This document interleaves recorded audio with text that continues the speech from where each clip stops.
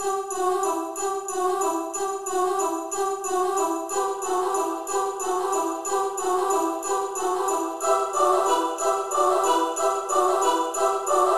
Relay FM, this is Upgrade 331, the Upgrade Holiday Special. Woo! My name is Mike Hurley, and I am joined by Jason Snell. And this wonderful holiday Jingle special bells. is brought to Jingle you by bells. Squarespace, Smile, Pingdom, and Sanebox. Ho, ho, ho, Jason Snell. Ho, ho, ho, Santa Mike Hurley. And believe it or not, the holidays are here. They are here, and we're going to guess. try our best to enjoy them. And we will partake in the tradition that is the Upgrade Holiday Special. And like all good traditions, there are traditions inside of it. Every episode of Upgrade is begun with a Snell Talk question. And I have a question from Ryan today who asks, Jason, what finger do you use for Touch ID on your laptop? Good question, Ryan. Good question. The answer is my right index finger. It's the only it. one, right? Yep. I can't imagine there being another one. Is there some perverse person out there who's like, I'm gonna make it my pinky finger? Like, why would you do that to yourself? But maybe. Oh God, we're gonna hear from that. We're gonna hear from pinky people now. Pinky unlockers. I don't want to hear from the pinky unlockers, Mike. No, actually, if you can get the feedback in by next week, before the end of the year, I will accept feedback from pinky unlockers. Oh, There's not going to be any follow-up on next week's episode. you're right. Okay, then I don't want to hear about it. So Pinky unlockers, hold your email. Well, yeah, don't worry about it because we're never going to address it, right? We could get 1 million emails from Pinky Unlockers, and like I'm not going to leave that feedback for 2 weeks, right? Nope. Like, oh, we'll talk about it in January. No one will remember this conversation in 2 weeks. Is that like a really proper, like an English person? Like when you're drinking tea, do you extend your pinky finger and then you use it to unlock your Mac? You've always got the finger like free. Yeah, I extended. suppose. If you're posh. I wouldn't mind if somebody also used their pinky finger, right? Like it's also registered, but it just feels like if you're pressing a button, right? You use the index finger. It's the pointer. That's what it's like. The other name for it. It is the pointing finger. Like so I want to know. The only thing I want to know from Pinky Unlockers, if you're going to contact me, is what button do you use to call an what finger do you use to call an elevator? Use your pinky for that too? I think they're pink. Yeah. Well, let's find out. But I would say yes. We'll find out. I've invented what I think a pinky unlocker looks like, and there's somebody who is always extending their pinky finger to do things. Right. If you would like to send in a question to help us answer, to open an episode of Upgrade, just send in a tweet with the hashtag SnellTalk, or you can use question mark SnellTalk in the Relay FM members Discord. Next week, we are going to be participating in the 7th annual Upgradies. Voting will close on December 23rd. So if you have not got your votes in yet, you have just probably a day or two by the time you're hearing this. So go to upgradies.vote or click the link in the show notes to make sure that you get your nominations in, and you can join the many, many Upgradians who have nominated maybe some of their favorite apps, some of their favorite content, some of their favorite stories. I'm going to be going through all of these towards the end of next week and tabulating the results. They will be brought along with mine and Jason's own nominations for those categories. And on our next episode, we will be going through every category, talking about the 3 most nominated from the Upgradies for every category, bringing our own nominations as well. And you will hear as each award is decided in the 7th annual Upgradies. If you want to prepare yourself in advance, you can also look through our previous award winners at upgradies.com, and I'll put a link in the show notes to that too. That is our beautiful, wonderful Hall of Fame, helped to be brought into life by friend of the show, Zach Knox. I am so excited. I can't wait to find out who won the Upgradies. Nobody knows right now. Well, that's the beauty of it. I can't wait to find out what got nominated by the listeners. I also can't wait to actually consider what I would choose. Oh, I've been keeping my notes. I have some nominations already. Great. Upgradies.vote is where you can go to put your nominations in, and I recommend that you do that Immediately. Please follow up. Full screen iOS apps on M1 Max. What is going on here, Jason Snell? They updated Big Sur to 11.1, and it includes a change to the way iOS apps run on the Mac. Mm-hmm.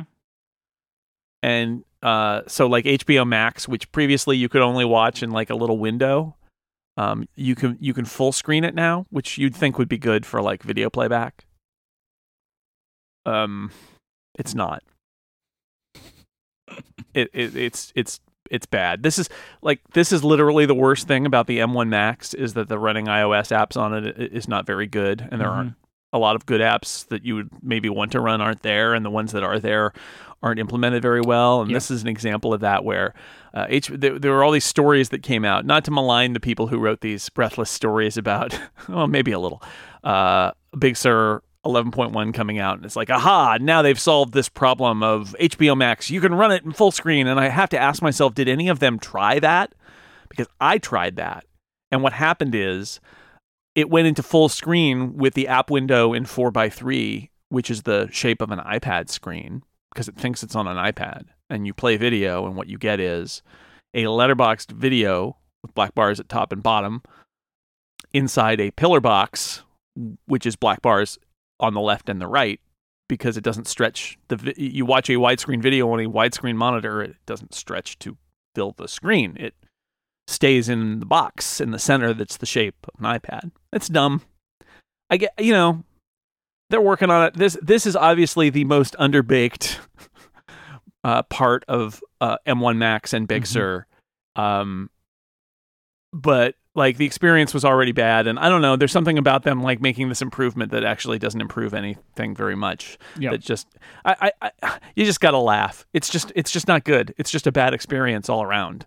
All right, let's also do some upstream headlines before we get into our topics for the day. iOS and tvOS 14.3 have added a tab in the TV app to get you to Apple's TV Plus originals easily. This is a very welcome thing. Now, look, I applaud Apple for not trying to like shove its content down our throats too much, but the problem of having an application which does two things, which is have all your original content and also attempt to be an omnivorous content provider, if you're not going to heavily weight your content too much, which I feel like you do a good job, it means it actually makes it hard to find it. Like when I go to Netflix, I don't have to like struggle to find what Netflix makes. It's all there, right? It's all there. So I'm pleased that they've added this. Apple has struggled with this because they want to be this curator of all the stuff, and they've got all the APIs, so they can say, oh, you should watch this next episode of something on Hulu or whatever, or all these different services that tie into their API. By the way, this is also on Big Sur 11.1. This is another thing that is added there as well. So they want to be this front-end interface, but then they also have their own service, and you end up in this situation where either they tilt too much to promoting Apple TV Plus stuff, or you can't find Apple TV Plus stuff. And while I was watching Ted Lasso, while that was rolling out weekly, I would regularly go to the TV app and not be able to find where to click to play Ted Lasso. It's like, this is bananas. Why is this happening? So yes, now there's an Apple TV tab that's just devoted to Apple TV Plus. And in there you'll find all the stuff that's actually on the service, which should have been there from the start. But I get why they didn't do it, I guess. But this is better. It actually, I think in the long run, will hopefully allow the Watch Now tab to be less Apple TV Plus focused than it had to be, because it had to do all the heavy lifting for the service. Yep. Now they don't really need to put it there at all, because it's got its own tab in the application. The Apple TV app itself will also be coming to Google's Chromecast devices in early 2021. I had forgotten about this. Like in my mind, it was like, oh, Apple's everywhere.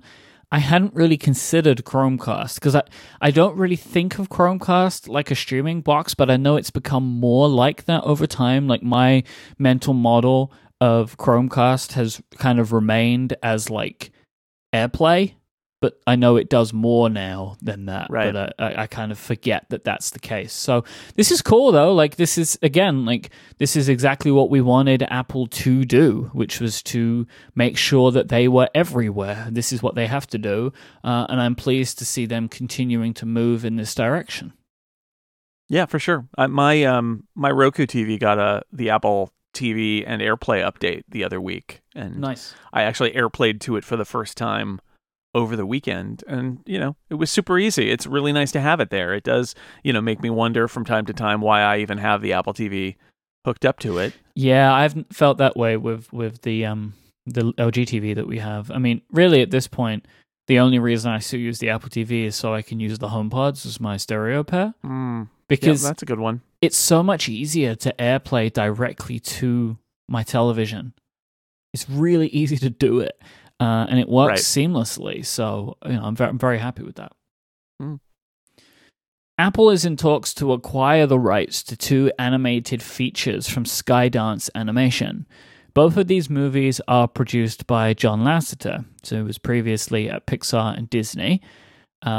Previously, because he had a history of sexual misconduct, which came out a few years ago, and he took a leave of absence from Disney when these allegations came out and were proved to be true, and he acknowledged them and took a leave of absence and then never came back, and then went on to, I believe, run Skydance, their animation division.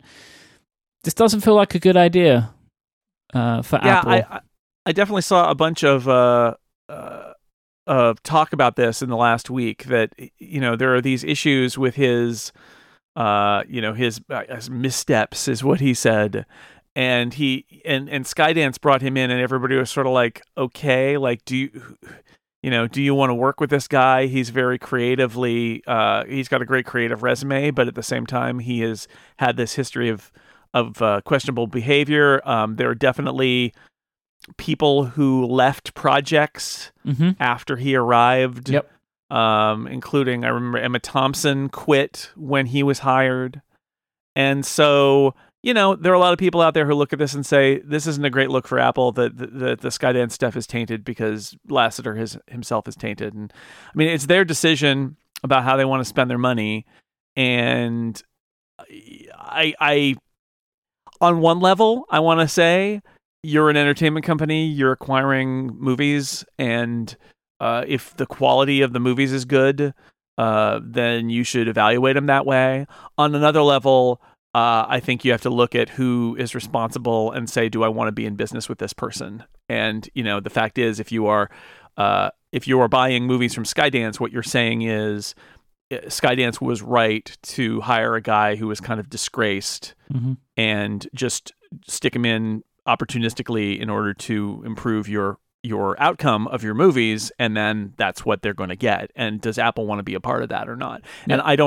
And from this report, it sounds like Apple has just decided that it's whatever the stink is, it's like too many layers away for it to matter to them. And I'm not sure. I mean, everybody's going to have a different opinion about that. I looked at this and went, I don't know. I don't think I would give my money to John Lasseter at this point, but it's not my money.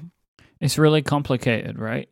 Like, there are so many layers to this onion where it's like, obviously it's not like John Lasseter's not responsible for every part of these movies being made.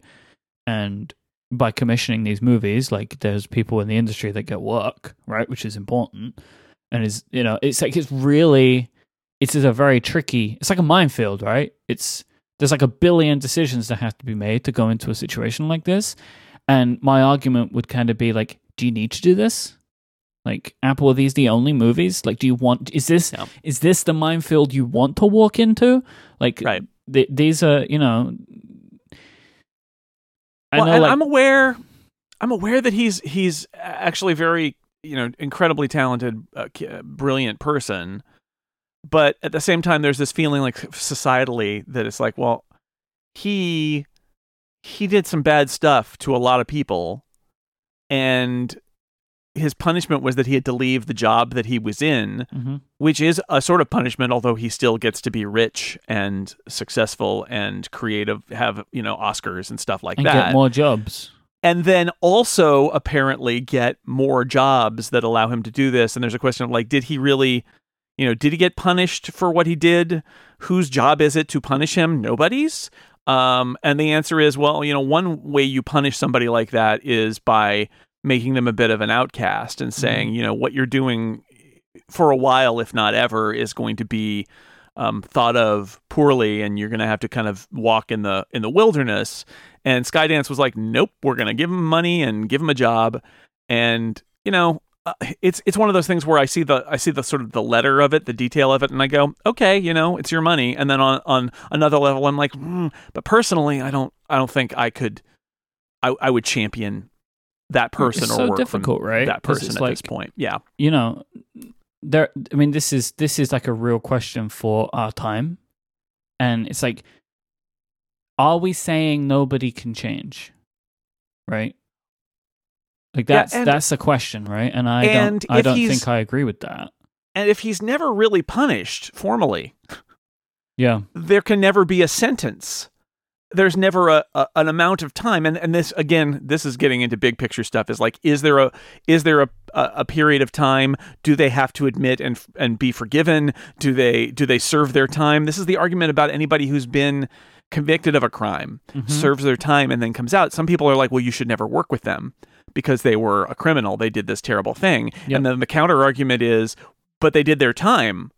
They should be able to re-enter society. Not everything should be a life sentence. And the challenge with somebody like Lasseter is a little broader because the issues are complex, and there was never really any punishment. His punishment was possibly paying out people in lawsuits. I don't actually know if there was anything, and it may all have been settled and hushed up. And he lost his position at Disney. But, he doesn't... I would say it might be easier to gauge something like this if he had to go to jail for a few years and then came out. Yeah, and people said, well, he served his time, but there's this like, and I don't know, because while it's one of these things to say he's rich and famous and kind of got away more or less free from this other than losing his job, and that's not much punishment at all, and he didn't seem to make a particularly contrite admission, I'm also really hesitant to say that whatever he did, the punishment is he should never be heard from again. Because that seems awfully extreme too. The problem is, I think there's, what is the in between? This is very heavy stuff for the Christmas episode, Mike. But there it is. I'm sorry. I really wanted to bring it up though. Like it felt like it wasn't something I wanted to just let go by. It's very complicated. And this is going to be something that it's too soon for society to settle on what the ramifications are for people in these situations, because this is a relatively new phenomenon, of these types of things happening in the public eye and there being public outcry for them. Yeah, it's not a new phenomenon, but it's a new phenomenon that in the way that it's done. That there is an attempt to deal with them, but there is this question of like, what is the acceptable amount of rehab for somebody's image and somebody's and what goes into that, and there are lots of different opinions about that, and that's the minefield that somebody like Apple has to walk. Like Skydance, I think, is like they just snapped him up. They're like, we know you had a history of problems, but we'll hire you, and that you're like, really, okay, and then Apple's like, we will talk to you. Again, Apple hasn't signed anything, but it's like, we will talk to you about doing business with you here. And that's, like I said, it's a layer of stink removal there. But is that enough? One layer? Is that extra layer enough or not? It's a very difficult situation. What is tainted by his presence, or should he be allowed to get on with his life? And that, he already paid the price by losing his plum job at Disney and Pixar. Everybody's going to draw the line, I would argue, somewhere different. But and I'm not going to say what Apple should do here so much as to say I have to think that Apple is aware of the issues here and is weighing the value of the films with the value of being in business with John Lasseter. Yep. The one thing I just wanted to clarify, when I said it being new, the new thing, what I'm talking about is like, I don't like the phrase, but like canceling, right? Like that there is a public outcry. I was going to say the Me Too movement too. It's like this is stuff that used to get completely swept under the rug, or the people would just leave, and it's like, what are you going to do? It's a powerful man, and that didn't happen this time, right? This is this effect of this is unacceptable behavior, and you can't be here, and that's great, but now what? Yeah. Wonder Woman 1984 will get a PVOD, premium video on demand release in the UK. Love a good PVOD. We'd wondered what would happen. It's 1 month after the cinematic release, so from the 13th of January, you will be able to rent this movie from places. No one's actually said where, but the fact that it is PVOD seems to suggest to me anywhere. So it's not going to be Sky as we thought. It's going to be like iTunes, wherever you get your rentals. This is the iTunes window. Yep. This is where Wonder Woman 1984 will go. Wonder Woman 84 will go here in the US 31 days after Christmas when it comes out. The same thing. And it'll be probably available to buy on iTunes and then like 2 weeks later available to rent or that thing. It'll as if it ran in cinemas for a month. Which in the UK, well, I guess maybe some parts. Anyway, let's pretend that it ran in cinemas for a month, and then it goes on that second window, which is the premium video on demand, which is not on a streaming service, but rather you can buy it or rent it. And that'll weirdly inverted in the US. That is what will happen. It will go off HBO Max and enter that window. Yeah. But the nice thing about that is if you don't have HBO Max, or in the case of many countries, you literally don't have HBO Max in your country, you will just kind of bypass that first thing, and then you will also go to the second premium video on demand release. PVOD. Good PVOD. PVODcast. Like two P's in a PVOD. bod.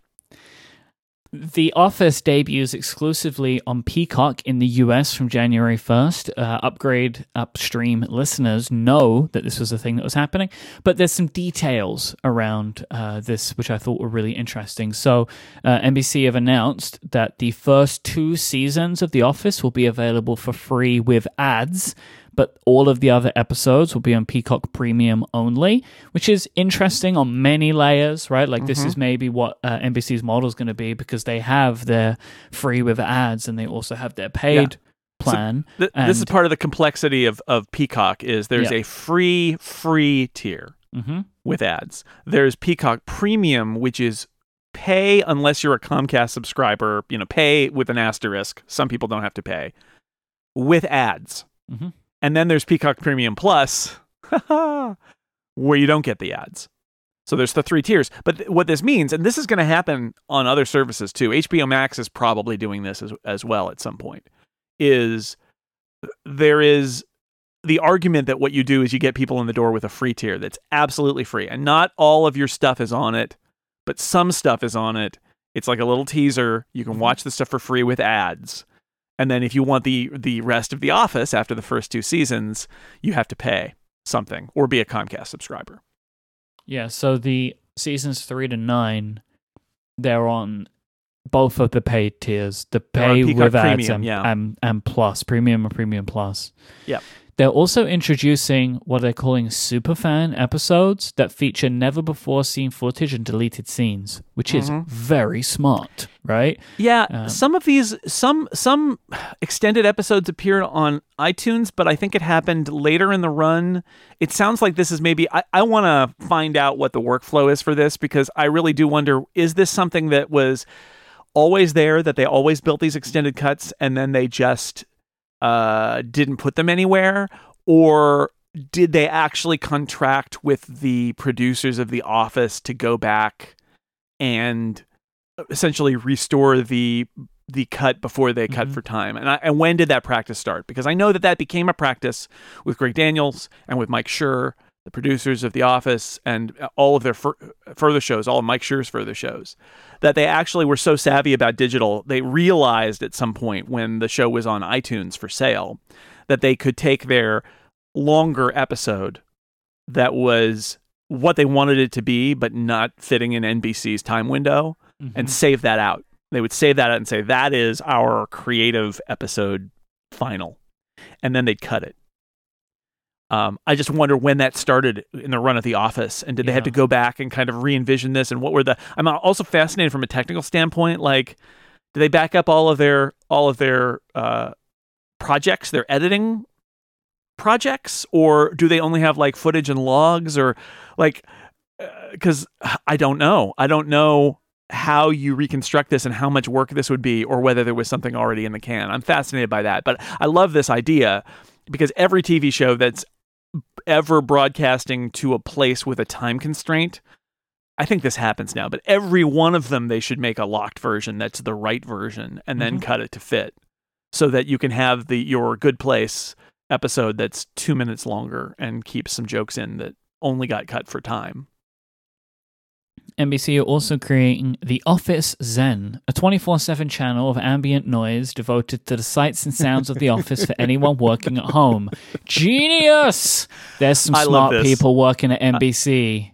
This is when I was talking about the channel idea in Peacock, where they've got these channels that just stream things, which is very similar to an idea that back when the FX app existed before it all kind of got subsumed into Hulu and Disney Plus, the FX app had channels for like The Simpsons, and I think maybe other things where you could basically put it on. It's basically a streaming 24/7 streaming channel, trying to replicate the serendipity of flipping around on a TV. And so Peacock has this for a bunch of stuff. This is an interesting take on that, where they've built. It's like those. Those fire log videos, Yule log videos. Yeah. It's that same concept too, which is it's a very long, or there are lots of these on YouTube, right? The ambient things, a long drive. Like even Gray, our friend Gray, has posted like his drive in the Tesla to Utah for like hours and hours and hours. And people like to put it on. It's soothing. It's background noise. It's interesting, but not very interesting. So you can kind of keep going. So I can only imagine that they've taken some images and their background loops and their sound effects and had somebody build several hours of Office, of like The Office. Yep. That's hilarious. Cool. Very I love cool. All right, this episode is brought to you by our friends over at Pingdom. Do you have a website? Does your website have a shopping cart, registration forms, or contact us pages? If you answered yes to any of these questions, you need Pingdom, because nobody wants their critical website transactions to fail. That means a bad experience for your users and could mean lost business for you. But the good news is you can set up transaction monitoring with Pingdom. This means that you will be alerted when anything fails on your website. If your cart checkout breaks, if people can't enter forms or access login pages, you're going to know before these problems affect your customers and your business. Pingdom will let you know the moment that any of these fail in whatever way is best for you. You can customize who is alerted and how, depending on the outage severity. It's really granular, and it makes sure that the right person who can fix the problem is the person who is alerted first. Pingdom cares about your users having the smoothest site experience possible, and if disaster strikes, you're going to be the first to know. Super easy to get started. Go to pingdom.com/relayfm right now for a 14-day free trial with no credit card required.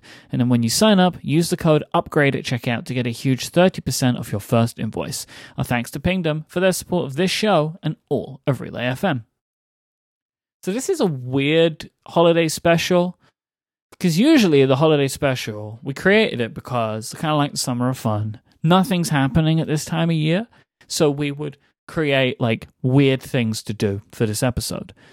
But this year has seen so many weird delays in product cycles. We have new things to talk about now. So later on in today's episode, we're going to be doing what we spoke about we would do. So we're going to have our holiday Ask Upgrade, and we're also going to be doing a Mike at the Movies segment on a Charlie Brown Christmas special. But we have new things to talk about. AirPods Max and Fitness Plus. These are two things that came out. And I think, if I'm right, we have a 50-50 split on this. You don't have AirPods Max, correct? Correct. I do. I have not yet tried out Fitness Plus, but you have, right? Yes, unlike the hosts of Connected, all of whom bought giant, expensive headphones. You didn't. Listeners to Upgrade know this already.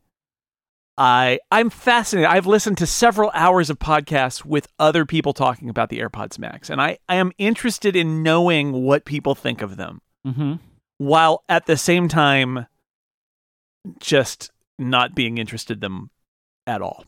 Again, so to reiterate, it's great. You just don't. There is no headphone product like this that you would want because you don't like over ears, right? I don't like over ear headphones of any kind. That's exactly right. Not interested. It's not a knock against AirPods Max. It's not like, oh, these are too expensive. No, it's the whole category. It is a category I don't care about, which is why I've loved the fact that Apple's headphones up to now have all been kind of little things you stick in your ears. AirPod Max isn't that, and that's fine. There was a time when I did buy a pair of Sony noise canceling headphones because I was going on a trip to Hawaii, and for various medical reasons, I had been suggested by my doctor that I not have my like big in-ear headphones in my ears on planes because it was giving me like headaches and stuff. And so I was like, okay, I'm going to get over-ear headphones. And they were fine. I don't like them, but they did the job. And then the AirPods Pro came out that were able to pass air through and do noise canceling. And I that was that. The AirPods Pro was enough for me. So you had like pressure. It's like pressure problems. Yeah, that's right. It's inner ear issues. If you completely block the inner ear and then you've got pressure problems, or block the ear. It was that's probably contributing to this. So I stopped doing that. But then the AirPods Pro actually let the air pass through, and I didn't have any issues with them. So I don't use this anymore. And that's why I'm interested in what you have to say about AirPods Max, which is great because there are some listeners to Upgrade who say, I want more Jason. And there's some listeners to Upgrade who say, I want more Mike. Most listeners to Upgrade, I think, are like, it's perfect the way it is, right? Right? But anyway, this is so I'm gonna talk about Fitness Plus, and you're gonna talk about AirPods Max, and we're gonna like divide and conquer. I love it because it's less work for me. Let's do it. So AirPods Max sound fantastic. Music, podcasts. They're the best headphones I've ever owned. And I'm happy with that because it's what I expected. Like from an audio perspective, I was expecting these to sound the best, and they do sound the best. I do not have a pair of wireless over-ear headphones made by any other company.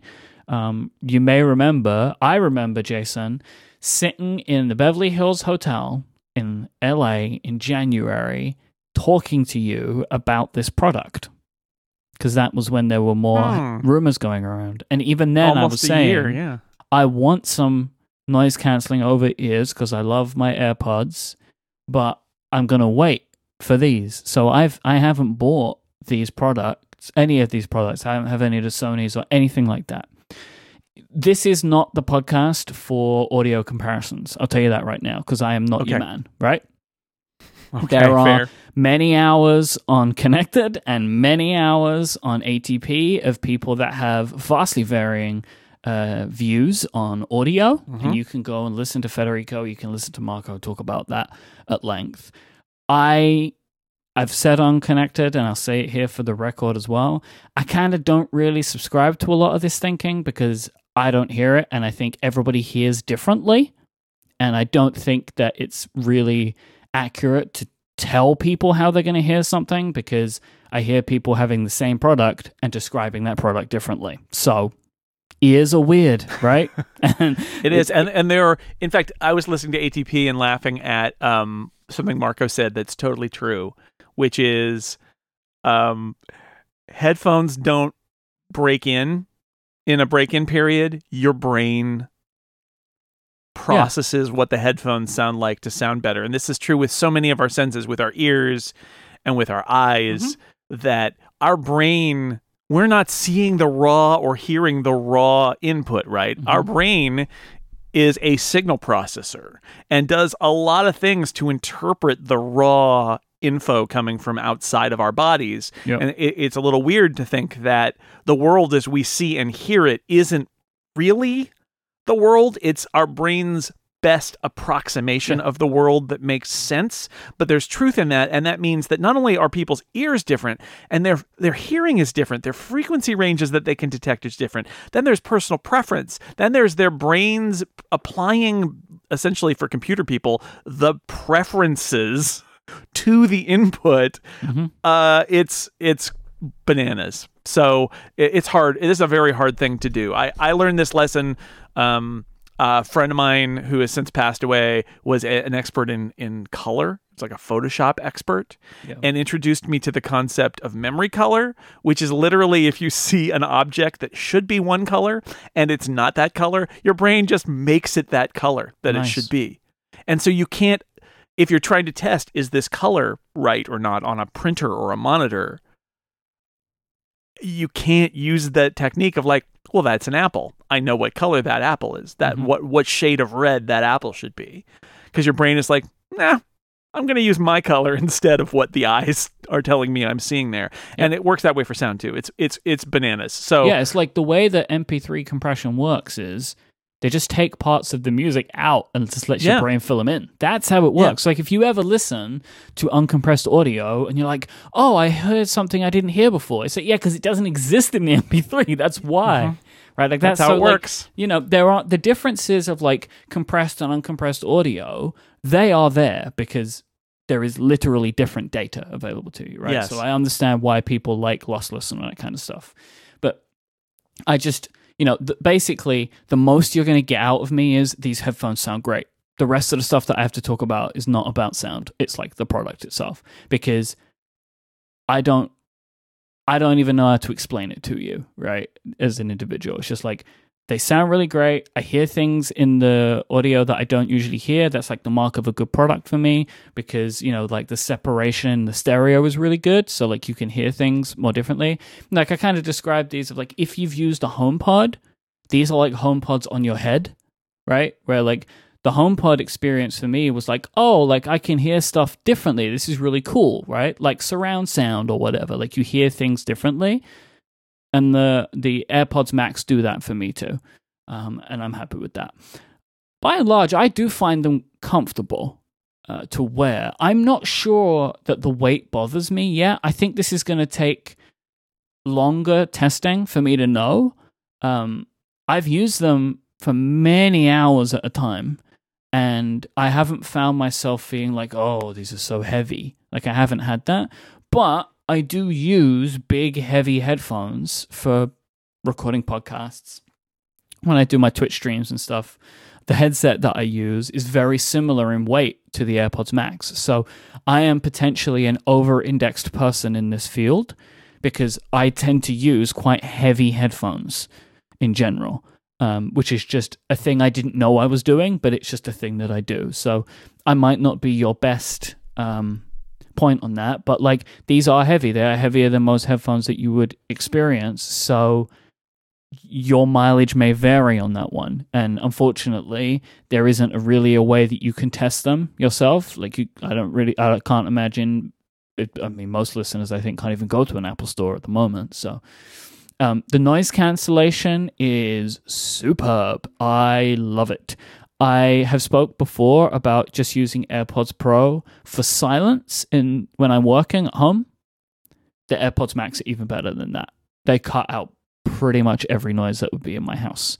And it really, like, you know, when you activate the noise cancellation and Apple has that beautiful sound and they fade it in and it kind of feels like the world just envelops around you, you know? Yeah. It is so much more effective with the AirPods Max. Because like I honestly, like, I imagine in my mind there's like an animation that plays in my head of everything kind of just like a spotlight is on me or something, and everything else is dark around me. It's very impressive. On the AirPods Pro, I think of that sound effect, the little boop, and I think of it as like a door closing. That's how I envision it, is that's the door closing and now there's no sound from outside. Well, on the AirPods Max, the doors close and all the curtains close. They lock up the safe and all of those things. It's all shut. Happen. It's very, very, very good. Very good. And transparency mode is unbelievable. It is unbelievable. It's so much clearer. You can hear things that you otherwise wouldn't hear. Both of these are kind of what I hoped and expected, right? Like transparency and noise cancellation are really good on AirPods Pro. They should be even better when you have more hardware. Turns out it's true. So much better in both instances. The case sucks, but like whatever for me. Like I'm kind of like whatever about it. Like I use it because like I have it. So like when I'm done with my AirPods for the day, I just put them in the case because I have the case. So like why not? It's good that Apple have clarified now, if you've missed this, like, because there was a lot of confusion about low power mode and if and when and how that was activated. And it basically turns out that it's all of these things. So there are 2 low power states for the headphones. There's one when you just take them off, and then there's one which happens after a period of time. And basically in the case, it hits this period of time where it goes into the ultra low power mode faster. So really, kind of doesn't matter. Like, it will go into that low power mode, the ultra low power mode. But the main low power mode is the one that's most important. And instead of it happening immediately when you put it in the case, it's after 5 minutes when you take them off your head. My favorite summation of this is something that Federico tweeted. And he said, if you're the kind of person who buys AirPods Max, you're not going to ignore them for 3 days. So the more important low power mode is the one you get after 5 minutes outside of the case. So I completely agree with that. Like, I think the typical person who is spending the money on these headphones and using them is using them frequently. So the fact of this like ultra low power mode happening after 3 days or a day is not really that much more important. And that's the storage. I mean, essentially that's you only use these when you're on planes and you're not going to be on a plane for another 2 months. And so you store them away. Yeah. Sure. And so, I just think that it's kind of a non-issue. There was also this interview that went around from a Japanese publication, which is called Casa Brutus, and I've seen some translations of it going around. You can find them quite easily for yourself. Every Apple website's reporting on them. But basically, in a nutshell, one of the designers behind this product, Eugene Wang, said that Apple basically are happy with the case. They think it's minimal and efficient for traveling with.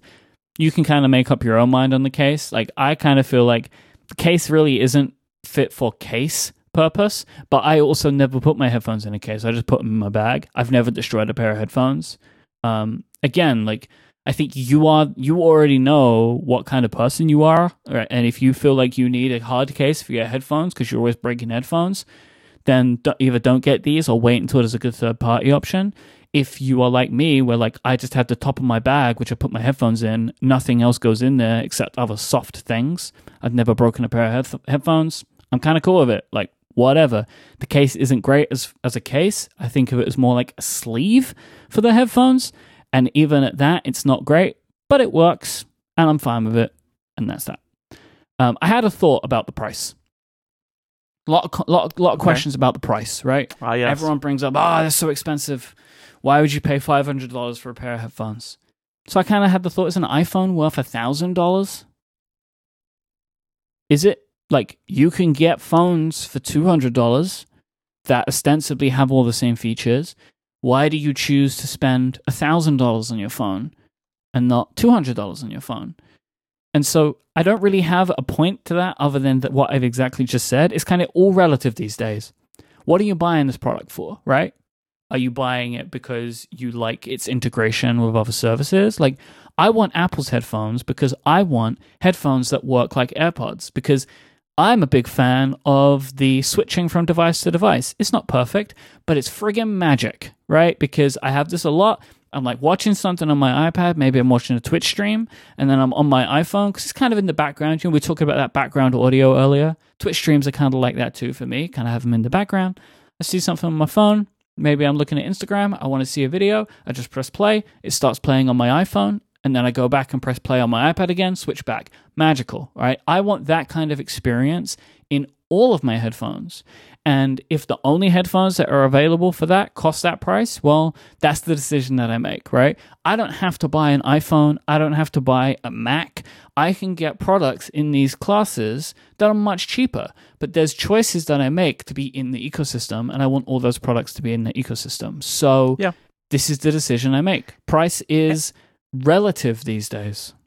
Right. And it's one of those things like, what kind of, and this is not I was going to say, what kind of person are you? That's not really accurate. What is your priority in a particular area? Mm-hmm. Do you want the nice thing? Because Apple is very good at making a nice product that fits really well into its ecosystem, that has some things that nobody else has, and you pay a premium for them. And we talked about my rules of pricing last week.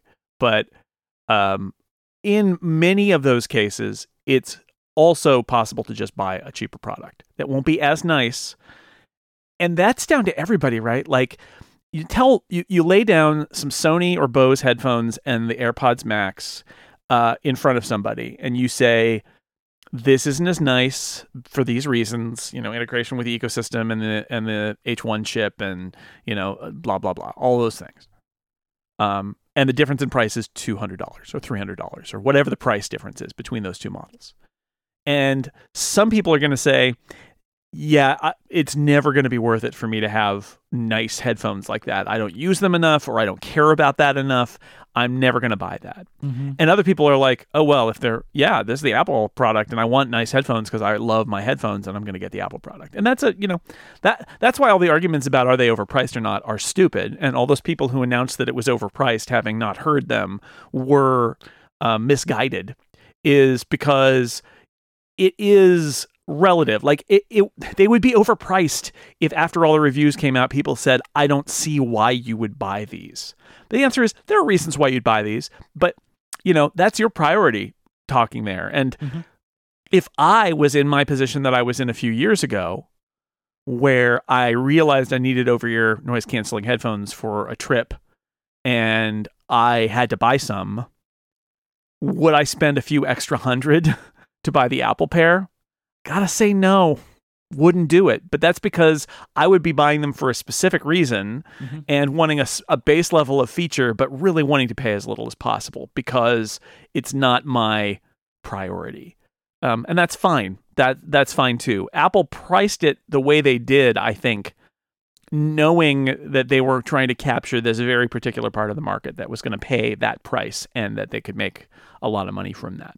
And so they did. And those who really hate the price and think that it's bad, I would say if it sells poorly, Apple will have to do something to change their price. If it sells well, then they won't. And it's like, for me, I will wear these headphones multiple hours a day now, and I want them to tick all the boxes that I want to tick, and these ones do. Well, so and I'm really Apple is not.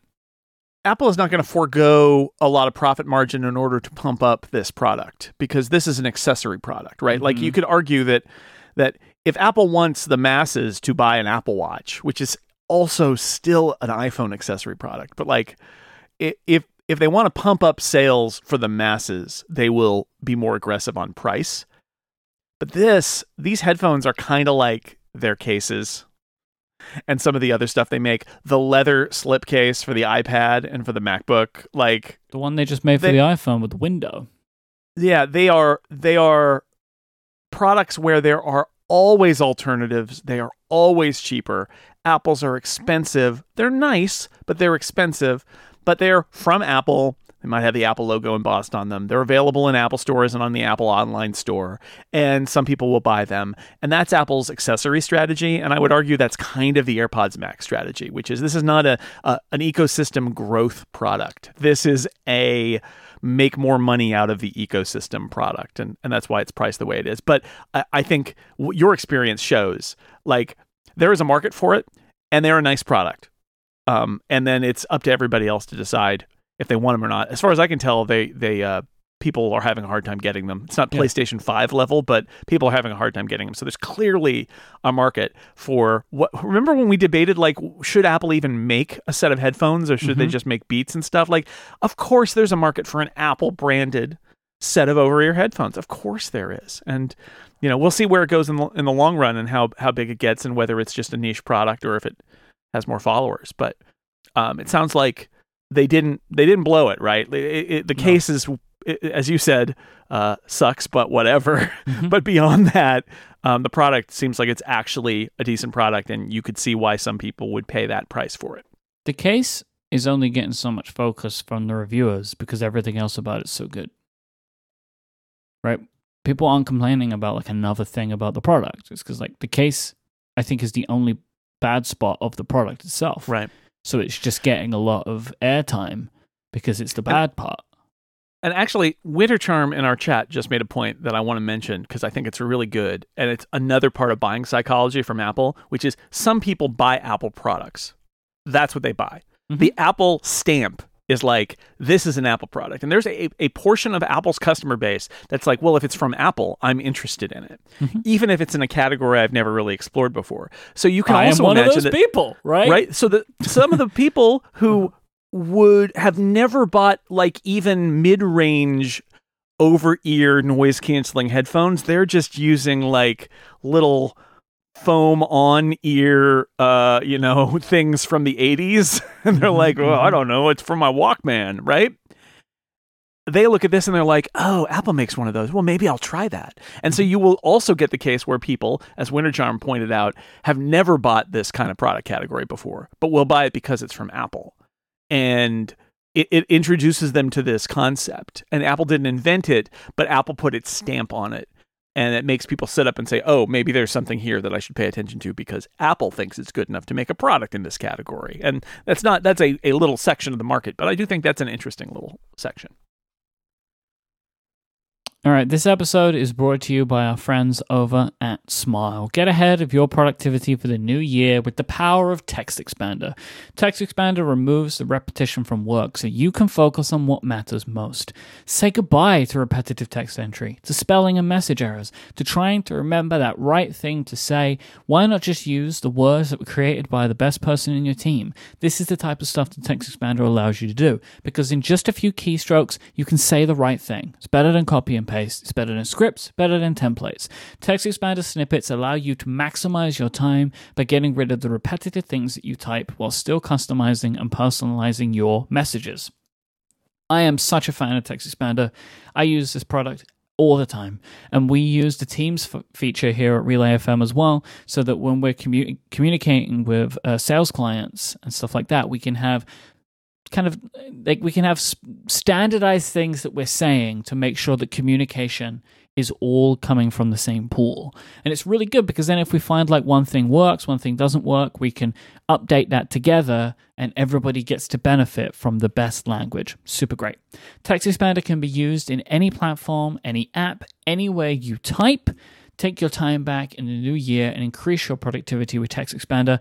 Upgrade listeners get 20% off their first year. Go to textexpander.com/podcast to learn more about Text Expander. Go there now. That is textexpander.com/podcast. Our thanks to Text Expander from Smile for their support of this show and Relay FM. So tell me about your experiences with Fitness Plus. Fitness Plus. I used it. I really did.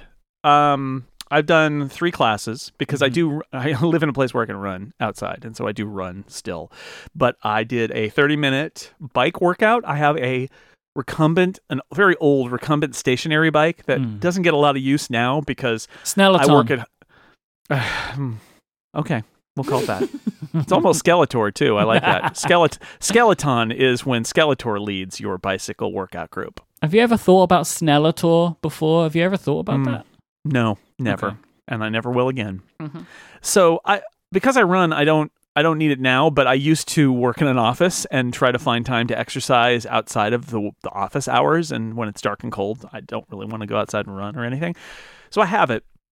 So I did a class with that. And then I did 2 beginner classes of high intensity interval training and core, just their introductory classes. And I have never done, how shall I put this? I've never used any of the competing products, so I cannot give you a comparison to the Peloton, either the live classes or the Peloton recorded classes that they offer, or other third-party video-based classes. In fact, I've never really done a fitness class since I was a sophomore in high school and had PE. So guided physical activity is not a thing I know anything about. This is kind of great, really, right? Like, I had the headphones. I'm not a headphones guy. You did the fitness thing. You're not a fitness class person. Yeah. But to be honest, isn't that better? So this is back to what we were just saying, right? Which is sometimes Apple's entry into something, especially if you are, as we both are, I think, the Apple One Premium level, the high level of the Apple bundle. And so just a new fitness thing just rolls into your bundle. And you're like, well, I've got it. Maybe I should try it out. It's from Apple and it came to me and it's essentially free because I'm already paying for the bundle. Maybe I'll give it a try. And so I did. And what I learned is that it's pretty good.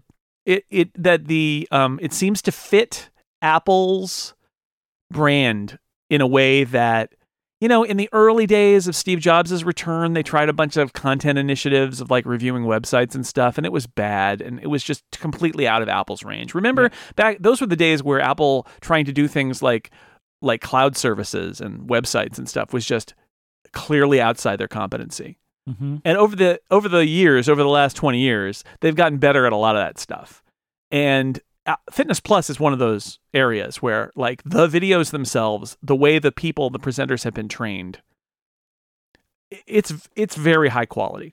It's clearly fitting with Apple's brand promise. You don't watch it and say, "Oh, brother, I can't believe Apple made this." Like, "Oh no, of course this is Apple." Like the way it's shot, the way the smiley people, and like it is so in keeping with what Apple kind of represents. So good job on that, because that's a place where you could make a misstep and be embarrassed and embarrass your whole company if you don't execute it properly. And I think they did a good job. Okay. I think the content is good. It's integrated with the Apple Watch, mandatorily so. And I have two thoughts about that. One is I really like it. It's a gimmick, but it's a good gimmick. Like, when I'm doing the stuff that's out in my living room floor in front of the TV on the Apple TV, so the high intensity interval training and the core stuff, my watch buzzes to say the workout has begun, and it automatically ends the workout at the end, and that's kind of fun. And I can see my heart rate and my rings on the screen while I'm doing it. And that's nice. And I will grant you these are introductory exercises, but it's nice. It's not super necessary, but it's nice. Mm. My first thought, so my daughter's home from school for a few weeks, and she was interested in it, and she can't do it because she doesn't have an Apple Watch. And that was one of my immediate thoughts was, that's dumb. Like, I know they perched this on the Apple Watch and they want it to be a part of the Apple Watch, but my first take on it is it doesn't use the Apple Watch interactively, right? It's not like the videos change based on your Apple Watch data. My understanding is they just play the videos and your data is there. That should be version 2, by the way. Right. But yes. And I imagine they will go there, right? Mm-hmm. The idea that it will adapt to you and you'll get more, whether it's the video or whether stuff comes up on the screen or audio plays, that it is more interactive directly to your data eventually, other than just like the little burn bar and stuff. Like I imagine they'll get there, but for this round, it doesn't really matter. You could literally sit on the couch and watch the video, and I think it would just. I suspect I didn't try this. I should try this. I suspect it'll just play the video, right? And it'll be like, low heart rate, no rings, nothing, and you'll be at the back of the class in the burn bar. It won't matter. Yeah. And if that's the case, what I would say is you should have a guest mode for somebody who doesn't have an Apple Watch that just lets them watch the videos, since they have access to the Fitness Plus videos, because like that is a great example of my daughter might be interested, or I mean, she could do it, like we could turn it on and have it be my wife's watch or my watch, and then she could do it. But it just seems dumb to me that they should be selling watches based on people having Fitness Plus. This is it, right? And I don't think a lot of people will buy the Apple Watch for Fitness Plus if they've never used Fitness Plus.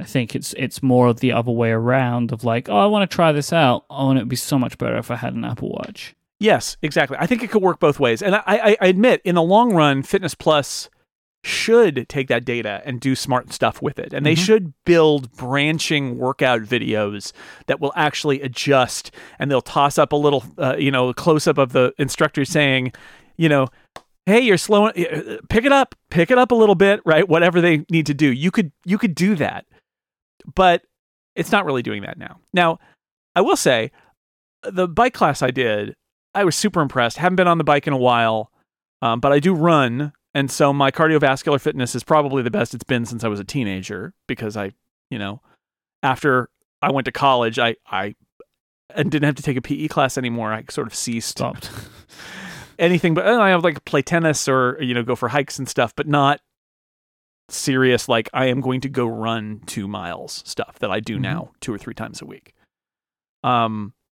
So I'm not a physical specimen in any way, but at least if I tried this a year ago, it would have been very bad, is what I'm saying.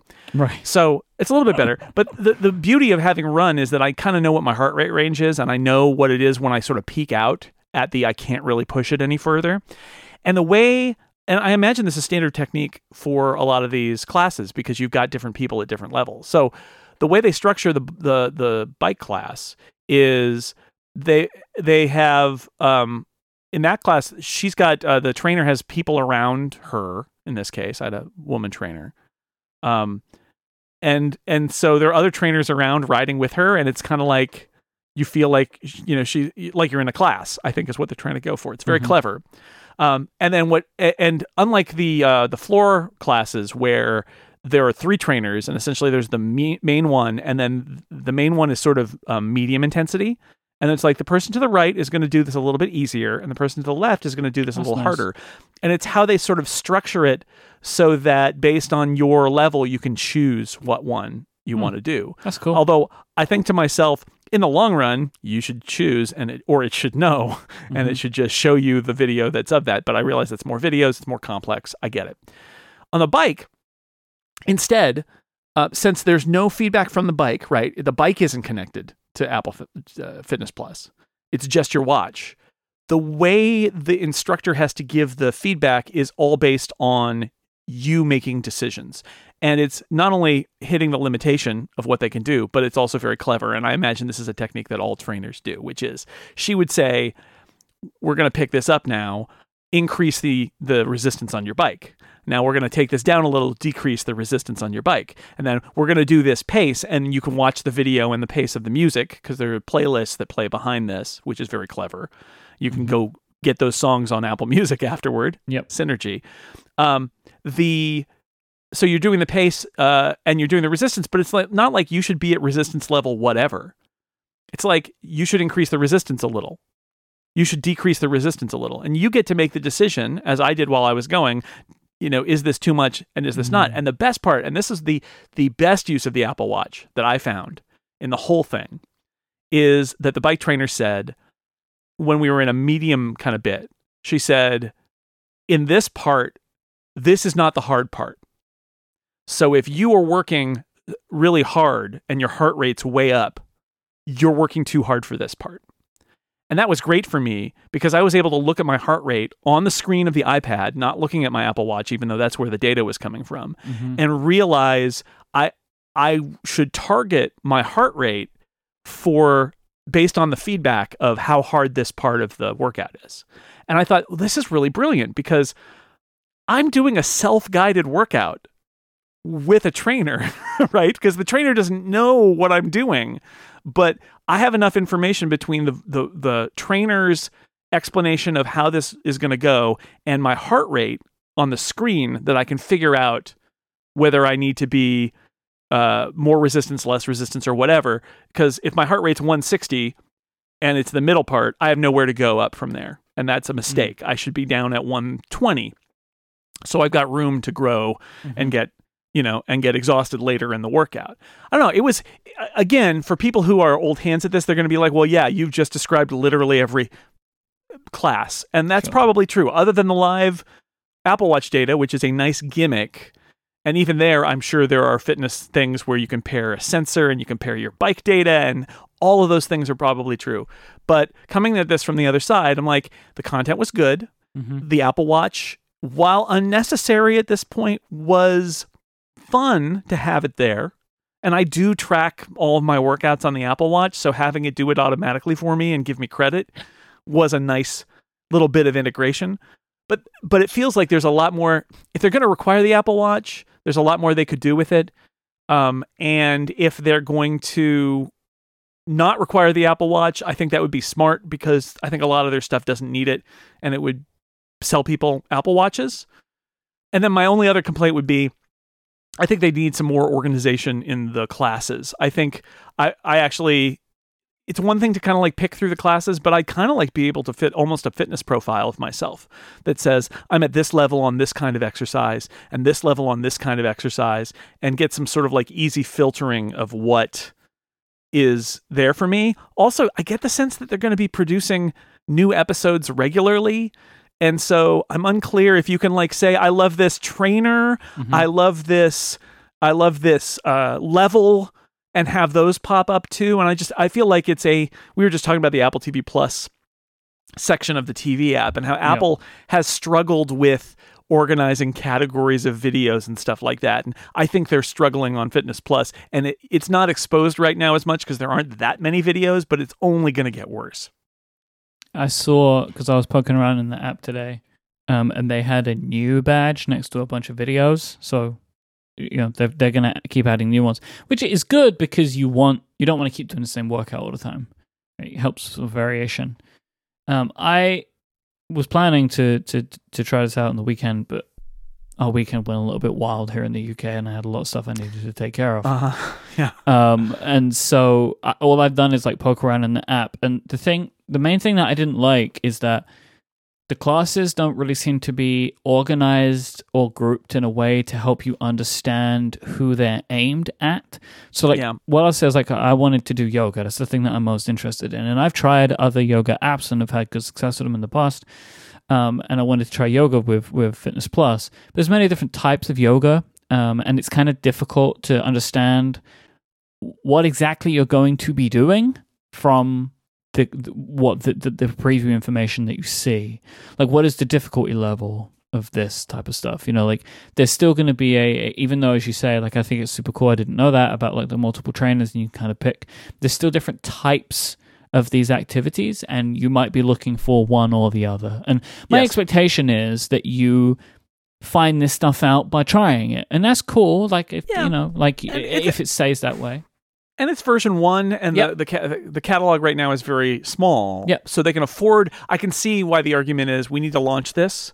Yep. And the content is our priority, and getting this basic functionality is our priority, and then we'll go from there and build it out. I get that. I get why they might do it that way, but I agree with you. I just sitting here talking to you, having used it 3 times, I could come up with a list like, I want to subscribe, or I want to set a filter to trainers, to levels. And maybe if there's stuff like this in there, my apologies. I guess that means it was less obvious than I would like, and I have to figure that out. But I was also thinking, like, exercise classes and making an appointment. Like, some of us, you know this about me, Mike, some of us are motivated by appointments, right? Like, I make an appointment to write an article in my calendar sometimes.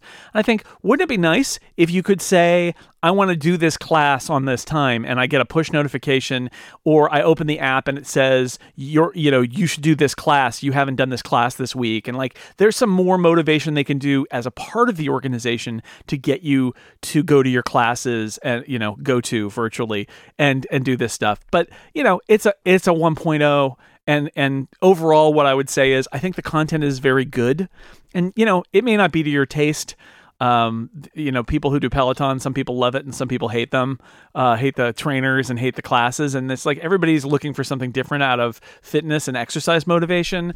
And in the end, I may very much have opinions about that, which I don't right now because I haven't done very much of it, about like this trainer bothers me and this trainer doesn't. And are they too smiley, or are they not saucy enough? Is it a problem that they don't swear, or is it good that they don't swear, like on Peloton where they apparently swear a lot? Like, I don't know all of that, but at first blush, it seems professionally done. The content seems good. The people seem friendly and likable right at the beginning, which I think is important. If you're like, well, who the heck is this guy, right? And like, Apple has cast this, because it's basically a TV show, has cast it pretty well in terms of the people, and it also looks, the studio is beautiful. It's in Santa Monica, their Fitness Plus studio. It's gorgeous. And I would say also, I kind of like the idea that these people, these trainers are kind of the stars, and they're working for Apple, and they're getting compensated well for being the stars. And I say that because I actually read an article about how one of the trainers finally got to buy a house for the first time. And I get the strong impression it's because she works for Apple now and she gets to do that. And it's like, that's cool, kind of in the background too. So I don't know. At first blush, it seems pretty good, but there's a lot of room for improvement, especially ironically, on the tech side, where they don't, and somebody who's more into fitness stuff may be able to come up with some specific critiques about like where their holes are in terms of what they offer. But and I would be interested in that because presumably they need to do more content development as well. But on the tech side and the interface side, I can see where they're lacking. I'll also say, as much as I like listening to podcasts when I run, and I'm gonna say that like there are apps out there like Zombies Run is one where there's like motivation audio along with your music playlists that happen that let you kind of like entertain you and motivate you while you run, and that seems like an obvious thing for them too. Is I'm out there running with an Apple Watch and a pair of AirPods. It seems like it's only a matter of time before they offer audio trainer stuff too, right? Like right now it's all about video, but it seems to me like what's missing is they don't have a companion. Apple doesn't have a companion for when you run. I know like there's Nike stuff and there's other stuff out there, but that would seem like another product area for them that I would be kind of intrigued by, is the idea that the trainers are now coming with me when I go outside to run. This episode is brought to you by SaneBox. When thinking about the biggest time waster at work, we all know it's email, right? We can all agree with each other.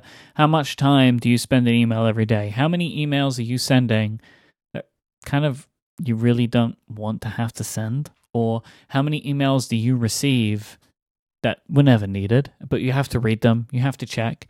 This was like a waste of time. We could have just said this on a call, or it never needed to be said at all. We spend so much time on email that we don't want to have to deal with. And this even isn't just like email communications from people you work with. There's like spam that you're getting, newsletters that you're getting, receipts that you're getting, all this kind of stuff. It can be taken care of for you. This is what SaneBox is all about. With just a few clicks, SaneBox automatically gets your email under control and filters out all of the messages that don't need your focus. You don't have to switch email apps. You don't have to switch services or providers for this. It works in whichever email client you're already using and has really nifty features. One of my favorites is the Sane Black Hole. So if you keep getting emails from someone and you don't want to hear from them anymore, you just drag them to that folder and you'll never hear from them again. They have Sane Reminders, so you could send yourself an email for something to remind yourself later on.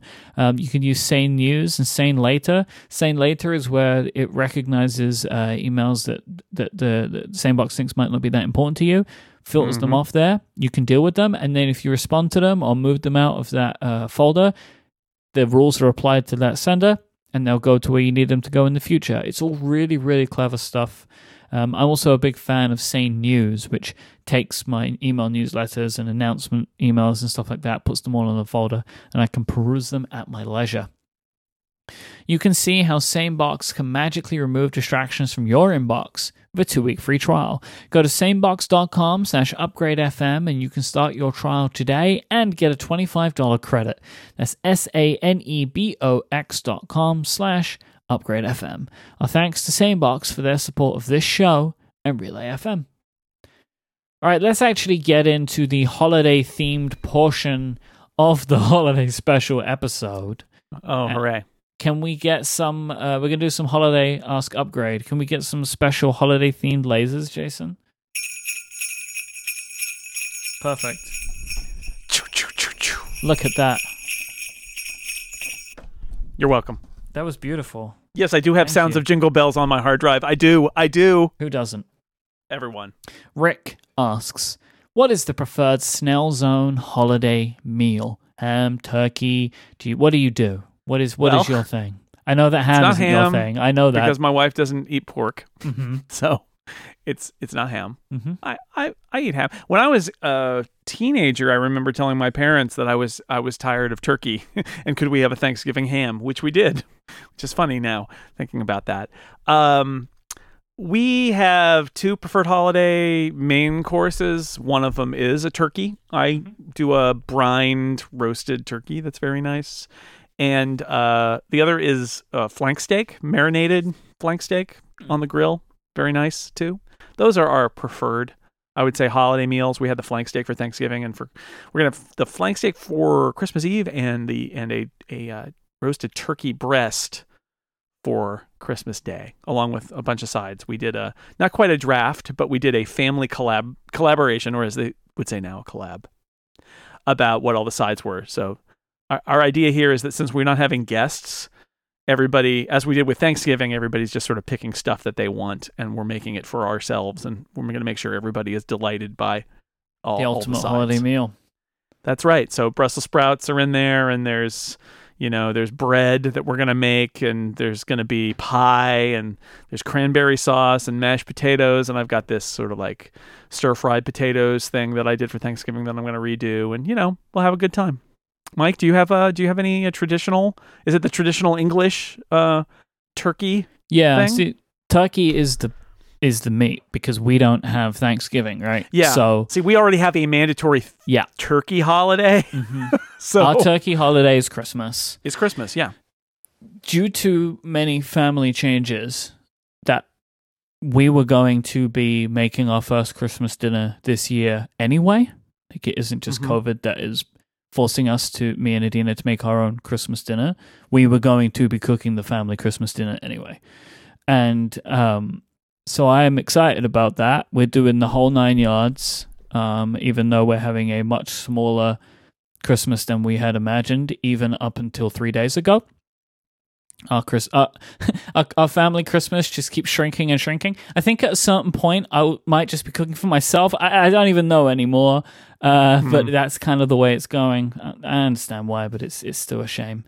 But we're going to be cooking everything, the whole 9 yards. We're doing we're doing turkey and pigs in blankets, sausage wrapped in bacon. We're doing Brussels sprouts with bacon on them. We do it. What else have we got? Excellent roast potatoes, Yorkshire pudding. We're doing the whole 9 yards. I'm very, very excited for our Christmas meal this year, to be honest.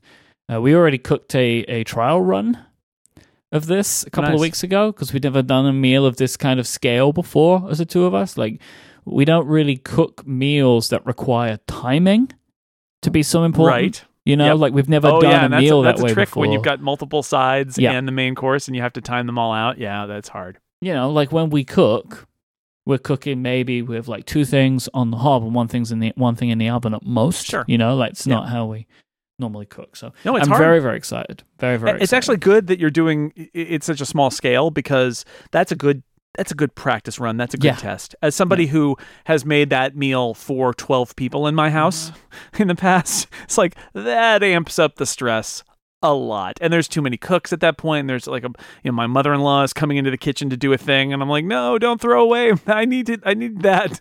Yeah, it gets stressful. So that's good. It's good. It's fun. I mean, we cook a lot for ourselves at home. We mostly just eat. We're not a big takeout, order out family. We're not, but this is amped up, right? These are the ones where you put a lot of effort into it and you're making special things and it makes it feel special. And when, in this case, we're isolated and it's just us and there's no guests, it's something to make it feel special and different and like a holiday. I think that's good. Next question comes from Andrew.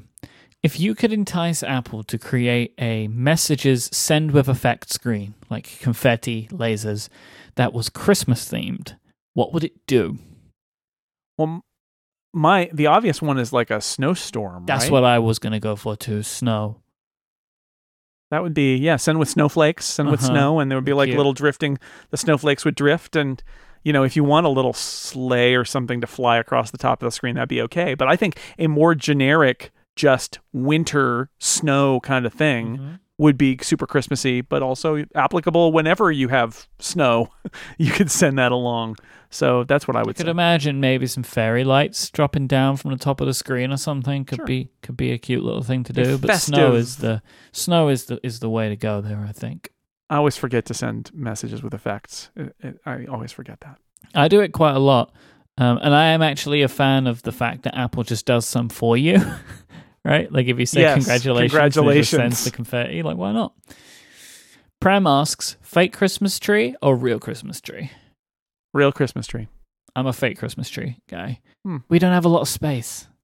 Yeah. We're in an apartment, right? Like, we have Our Christmas tree is called a slim Christmas tree. It is a very weird tree. It doesn't really go out very much, and it's just under 6 feet tall, so it's not a big tree. I would love a real big tree. It will be something we'll do in our future, but not right now.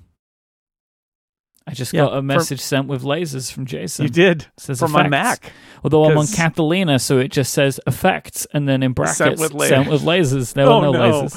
Well, you ruined it all. Sent with snow. Just imagine that it was sent with snow. Yeah, I've always had a real Christmas tree, and we go out and get one and bring it in, and that's it. It's nice. It's a nice tradition. It makes the whole house smell nice. It's great. And the cats are fascinated by it. So that's extra fun. And then building on that, Steve asked, what is your favorite Christmas ornament on the tree? What is yours?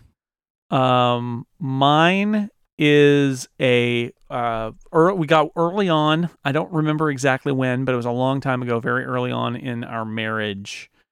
And it is this white, I think Lauren got it for me. It is a white, I think it's a gibbon. It's definitely an ape or monkey of some sort. Right. And it's in two pieces. It's got the sort of the flat part, which is the body and the face of the gibbon. And then there's a little curved part in front of it that's the two arms. And that means that as it sort of dangles, the arms kind of go side to side, like monkey-like. It's great. I love it. It's my favorite. It's not that big. It's very subtle. But it is my favorite and all. And if you do come to my house, don't come to my house. But if someone were to see my Christmas tree, they would notice that there are lots of monkeys on it. There are very many monkeys on that Christmas tree. We have a quite eclectic selection of decorations too. And our favorite one was actually immortalized recently in one of Adina's comics. So my wife Adina is an illustrator and comic artist. She has an account on Instagram called Sticking Out Comics. I'll put a link in the show notes so you can see it. But there's a couple of things going on here with our tree. So our favorite one sits on the top, and it is a Stegosaurus with a stocking in its mouth. Oh, man. That is our topper. But a new favorite is the one that Adina's character is holding in the comic, which is a Stegosaurus. So this is the one with like the pointy parts on the back, wearing 3 Santa hats. So we have lots of dinosaur-themed ones, and we have some weird Christmas tree decorations, but we like the dinosaur Christmas decorations. They're very, very good. Nice. Eric asked, money no object. What is the best technology gift for you? No object. Why don't you answer this one first? Pro Display XDR, because it feels like the most frivolous technology purchase I could imagine for me, because like I don't really have a use for it at all, and I don't care enough to own one. You know, like I have an LG display that I use, and I really love the LG display. It's one of their ergonomic ones, and it looks great to me, but I know it's not a 6K Pro Display. And so for me, a Pro Display XDR it's something I would never buy for myself. Like I just would never buy that. But I would love it if someone bought me one. The one with the matte screen as well, because like, let's do it. And a stand, of course. So I think that would be mine. All right. A Tesla. That's a good one. I'd like a Tesla, please. I'll pick a model if you want me to, but you could also surprise me. It's fine. I'll take whatever.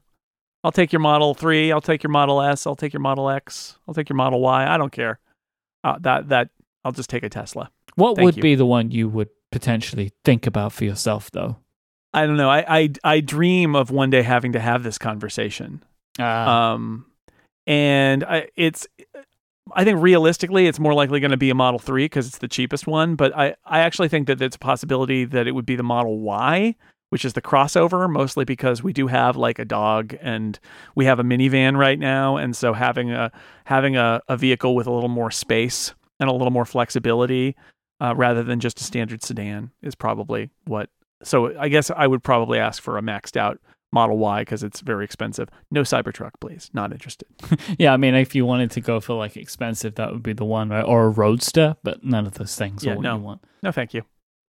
Sam asked, what was one of your favorite holiday gifts as a child?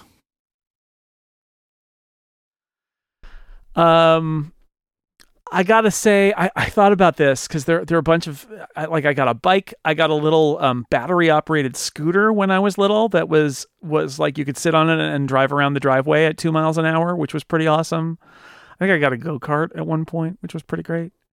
But I think my answer has to be the Atari 2600 because that was I was thinking about this. I don't know. I should look at my mom's pictures when I got the Atari 2600. 1980 maybe 79, but it was absolutely the thing I wanted the most. And my parents had put up a front about no video games in the house, mostly because my dad used the excuse, maybe he thought this, I don't know, that it would break the TV. He didn't want to break the TV by attaching one of them newfangled video game things onto it. Was that a love thing that thing so people much. thought would happen? No. Oh. No. He was just I don't know worried. what I don't know whether he was worried or whether he just made that up as an excuse to not buy one, but I did get one for Christmas one year and it was the most amazing thing ever. So I'm going to go with Atari 2600. In fact, Jonathan Colton has a song called 2600 that It's on I would his say fantastic Christmas album. great Christmas album with John Roderick. Yes. Yep. And that song perfectly encapsulates 2600. the feeling of being a kid wanting an Atari 2600 under the tree. Absolutely. I usually give that album a good listen every year, and I have forgotten this year. I have several of those songs on my sort of master playlist of Christmas songs, and so they come up and I laugh because my daughter was pointing out yesterday that there are probably some Christmas songs that my kids think are popular, well-known Christmas songs that actually nobody else knows except us because we like them because we put them on that playlist. But yeah, there's several Colton Roderick songs in there. I will ask you at this point, we'll come back to my answer in a minute, but just while I'm here, do you have favorite Christmas song? Favorite Christmas song? Mm-hmm. Like a favorite, your one favorite song? Yeah. Well, if I have to pick one song, I'm not going to pick one song. I'll pick the modern version is Last Christmas by Wham. The classic version is going to be the Christmas song by Nat King Cole. Okay. And then I'll throw in some favorite Christmas albums. The Vince Guaraldi Trio's Charlie Brown Christmas album is probably my favorite Christmas album. But I will admit to loving the Nat King Cole Christmas song album and also I forget, was it Jolly Christmas with Frank Sinatra? One of the Sinatra Christmas albums where, he's tossing it off. He doesn't care. There are lots of background singers filling in for all of Frank's weaknesses, but I kind of love it. I kind of love how ridiculous and I don't know, Sinatra it is. So I listen to that one every year too. But if I had to pick one album, it would be the Vince Guaraldi Charlie Brown album. My favorite Christmas song is Step Into Christmas by Elton John. Really underrated Christmas song. Nice. It's super fun. It's not like other Christmas songs. I love it. My going back to the original question that was from Sam, my favorite holiday gift as a child was the year when I got a Game Boy Pocket with Pokemon Blue. Mm-hmm. Best Christmas. See? I was so excited. I didn't sleep the night before. I just did not sleep the night before Christmas because I was so freaking excited to play Pokemon. Because by that point, I'd started watching the anime and I'd gotten books and stuff, but I didn't have the game, right? Because the game was going to be my Christmas gift. I was so amped for that game and I freaking loved it. And I have so many vivid memories of that Christmas. It's one of my only childhood Christmases that I really remember. I would have been 10, maybe, around that kind of age. So what you're saying is both of us answered the same thing, which is a video game when we were 10. Yep. The video, there's clearly something very formative about that experience. I think so. Ryan asked, what are you looking forward to in 2021? Oh. Being out of 2020, seeing people, COVID vaccine. Mm-hmm.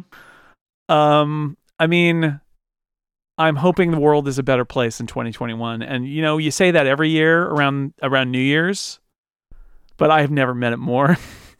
Yeah, this I one just hope the world's a better place.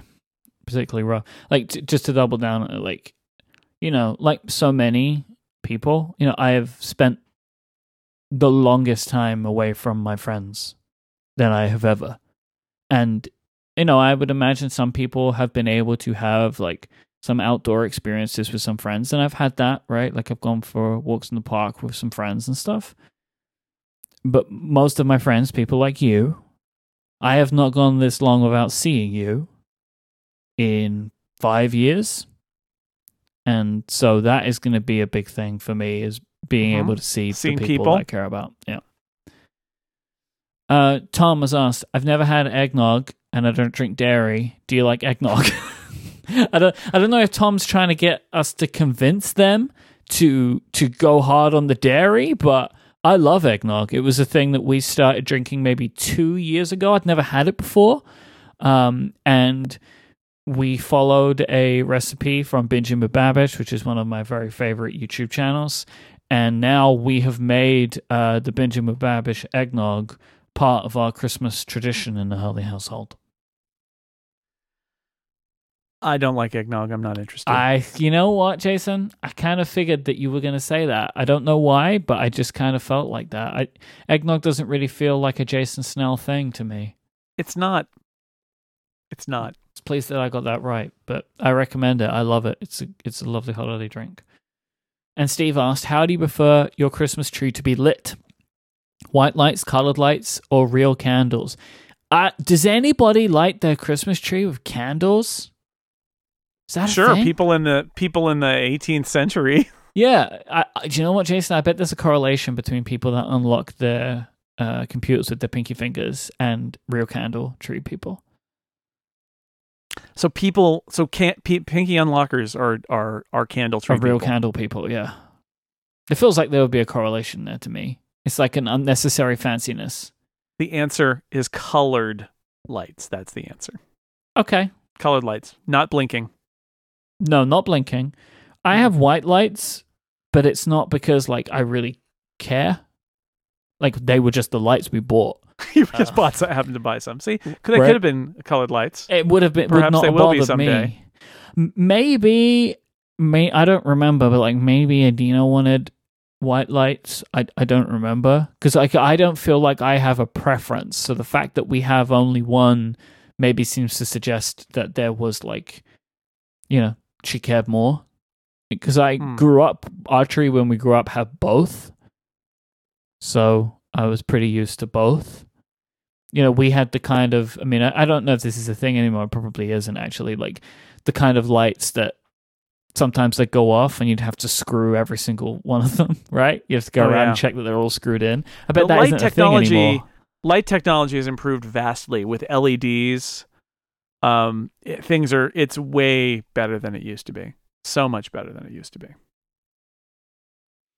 That was our holiday themed #AskUpgrade. Thank you so much to everybody who sent one of those questions in. I'm really pleased that we got to do that. If you want to send in a question for a usual episode, it could typically be about anything. You can send out a tweet with the #AskUpgrade or use !AskUpgrade in the Relay FM members Discord. We have lots of technology focused Ask Upgrades that have been building up, so we'll make sure that we get to those in a new year. We won't be doing any next time because it's going to be the Upgradies.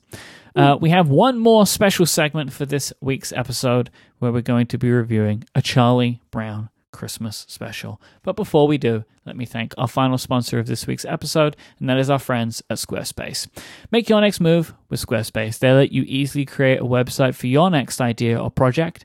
They'll give you the ability to register a unique domain name, customize beautiful award-winning templates to make your website look fantastic, and they will be on hand to help you with anything you need because they have award-winning 24/7 customer support. Squarespace is an all-in-one platform to let you build just about any website that you want to make. Whether you want to make a blog, you can do that. Portfolio, you can do that. Online store, a site for an event, a site for a band, a site for a business. anything, they have it all there. It is that all-in-one platform. It's so easy to use. You can set up your site in a web browser, in their app. You can tweak it to your heart's content. You can use their templates. Some of their templates actually come with page structure built in, and then you can just amend what's on every page, which can be super useful because you're like, I don't know what pages I need for my business. Well, you can enable them, and it was done. Like when we set up our wedding website on Squarespace, it had all that stuff. Like it had a template page structure. And so it made us think, oh yeah, people were going to want a registry page, right? And we could put all of that on the site. Really, really easy. There's nothing to install, nothing to patch or upgrade. They take care of all of that stuff so you don't have to.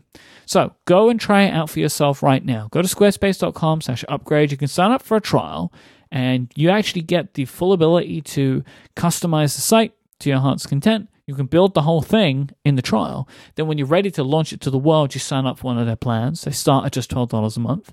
But you can get 10% off your first purchase of a website or domain and show your support for this show by using the offer code UPGRADE. So there's squarespace.com/upgrade and the code UPGRADE to get 10% off your first purchase. Our thanks to Squarespace for their support of this show and all of Relay FM. Squarespace, make your next move, make your next website. Okay, let's talk about A Charlie Brown Christmas. Now, I mentioned on a previous episode, much to the dismay, horror of many Upgradians, I had never seen this before. And my typical response to people that got in touch about this was typically to just send them a UK flag because this is a very American thing. And one of those things that Americans, I love you, but you get that mindset, right? Where you're like, well, we do it. Everyone must do it. No, like Charlie Brown is a very American thing. And so it's never been something, I've never even seen it on television in my life. Amazing. Yeah, absolutely a Christmas tradition. And aired every year and everybody would sit down and watch it. And it's a real thing. I love this. I love that it's 2020 and you just saw A Charlie Brown Christmas. I guess we can thank Apple, right? We do the anti-petition on this show. That was the impetus, I would say, for us choosing this. So it came out in 1965. It is interesting, I think, to me that it's based on Peanuts. Peanuts is the name of the comic strip. Legendary comic strip. Peanuts. I'm allergic to Peanuts. It's another reason I haven't seen it. There you go, right there. But they don't call it the Peanuts Christmas Special or something. It's a Charlie Brown Christmas, which has a meaning. Do you know why? Like, why? Like, because I think the show was called Peanuts, right? Or was it called Charlie Brown? Like the actual animated show? There's no show. Oh, I thought that there was a show. Okay. No show. Just a comic strip. Just a comic strip. Interesting. And then a bunch of specials. Peanuts is a weird name. I think Charles Schultz didn't like it. It just was a name that I think maybe even was selected for him by the syndicate. So everything is branded as Charlie Brown. And people know Charlie Brown and Snoopy and stuff. They don't really know Peanuts. So Peanuts doesn't get a lot of play, which is fine. But it is a comic strip. It was legendary and popular. It lasted, 50 years, basically? In daily newspapers when that was a thing in the last half of the 20th century, which it was huge.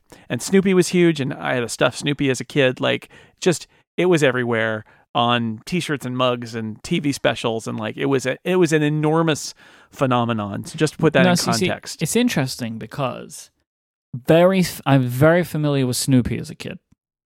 There you go, Snoopy was one of those characters that just, I think, in a lot of places just transcended where it came from.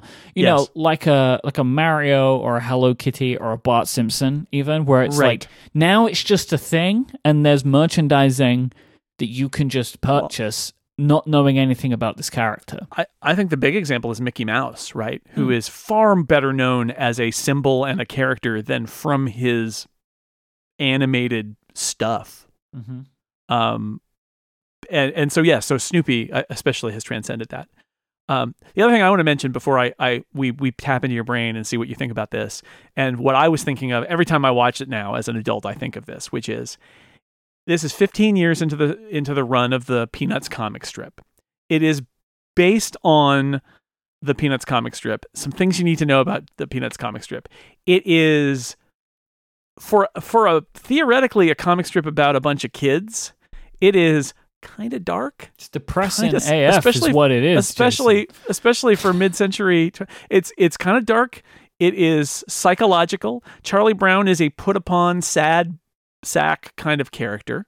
That's part of the fun. Mm-hmm. The first in 1950, the first Peanuts comic strip ever is two kids sitting on a stoop, and they go, "Hey, here comes good old Charlie Brown. Good old Charlie Brown." And Charlie Brown walks by, and then they're watching him go, and the one kid says, "How I hate him." Oh my God. And that's how the strip started. So it's got some interesting baggage that comes along with it. And the other thing I wanted to say about Peanuts is it's comic strip, which means it has a style like you'll do a week of strips. And for those who don't know about reading like newspaper comic strips, or web comics are kind of like this too, but especially the structure in newspaper comic strips, 6 days of strips, Monday through Saturday, 3 panels a day. Mm-hmm. So what you get is this week it's going to be jokes about Snoopy decorating his doghouse. And there's going to be setup punchline, setup punchline, setup punchline throughout the week. And then the next week it'll probably be something different.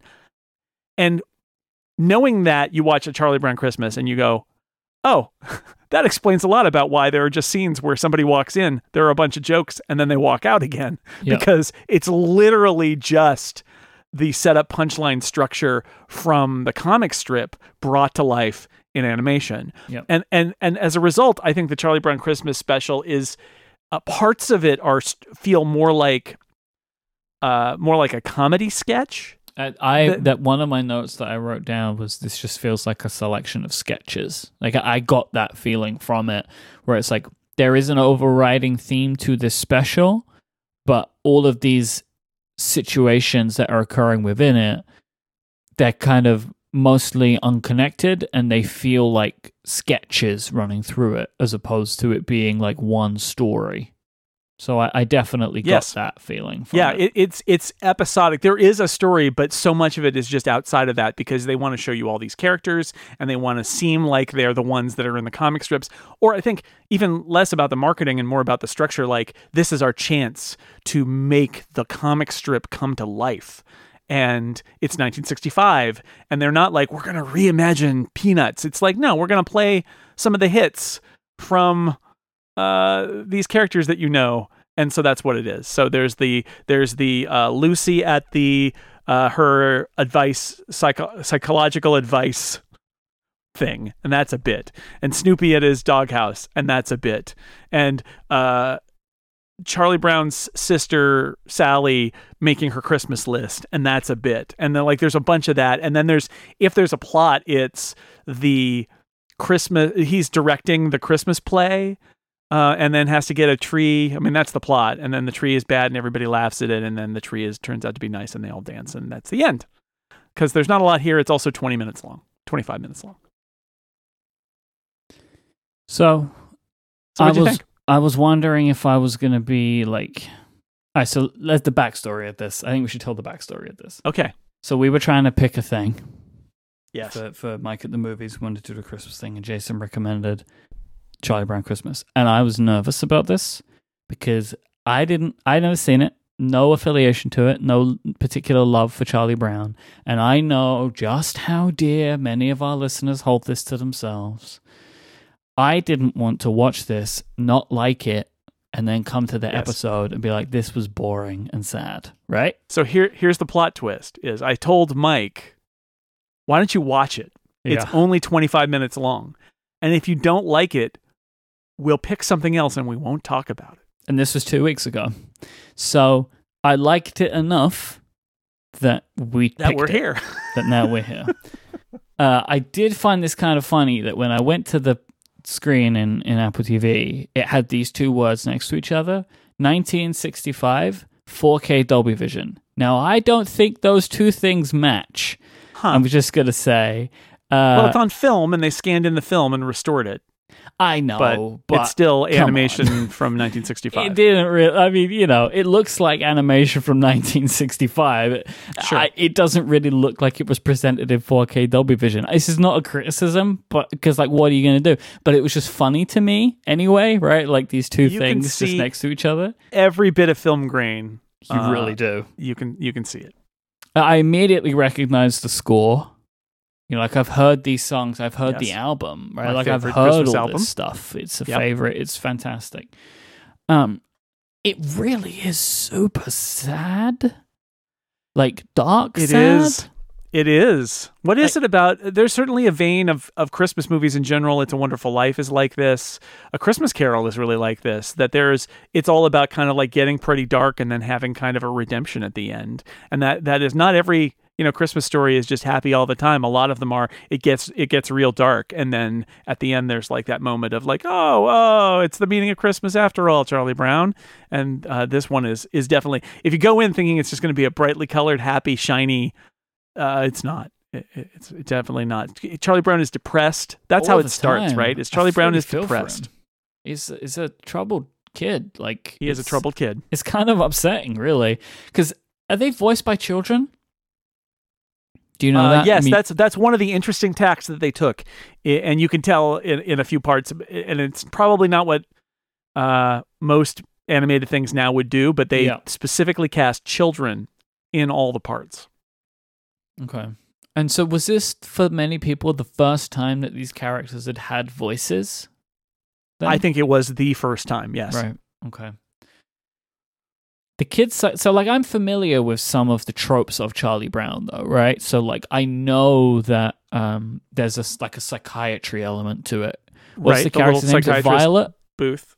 That's Lucy. Lucy.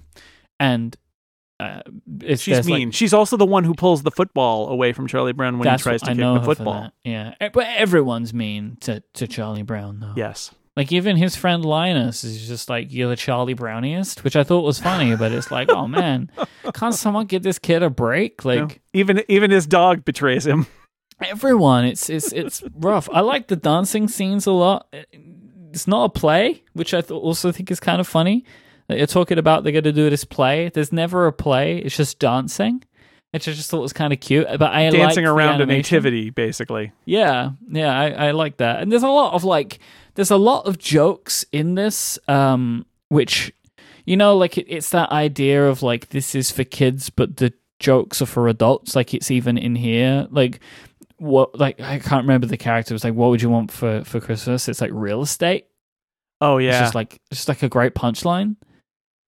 Yeah, that's the Sally listing all the things that she wants, and please note the sizes and colors as described here, and all of that. That she's so little a kid that she can't write the letter herself, but she's got and this is the kind of the message, right? It's the anti-commercialism, like what is going on?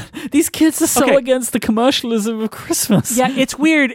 I think this was a thing in the 60s where there was this trend of like, oh, Christmas is too commercialized and it's too many, like maybe the American economy suddenly realized how important Christmas was, and it all got kind of bombarded, and this is kind of a crusty rejoinder to that, saying let's not forget the holiday itself, and I think even if you're not religious, the resolution where Linus does the Bible reading essentially it's that moment of like, have we lost focus on Christmas as a holiday and focused it on presents and money?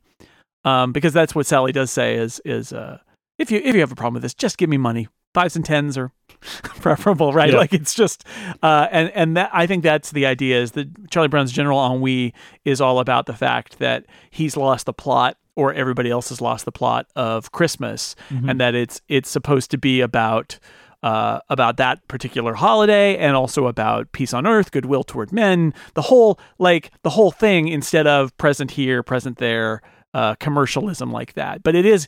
I think about that a lot, actually, every time I watch it, because it is an interesting theme to have.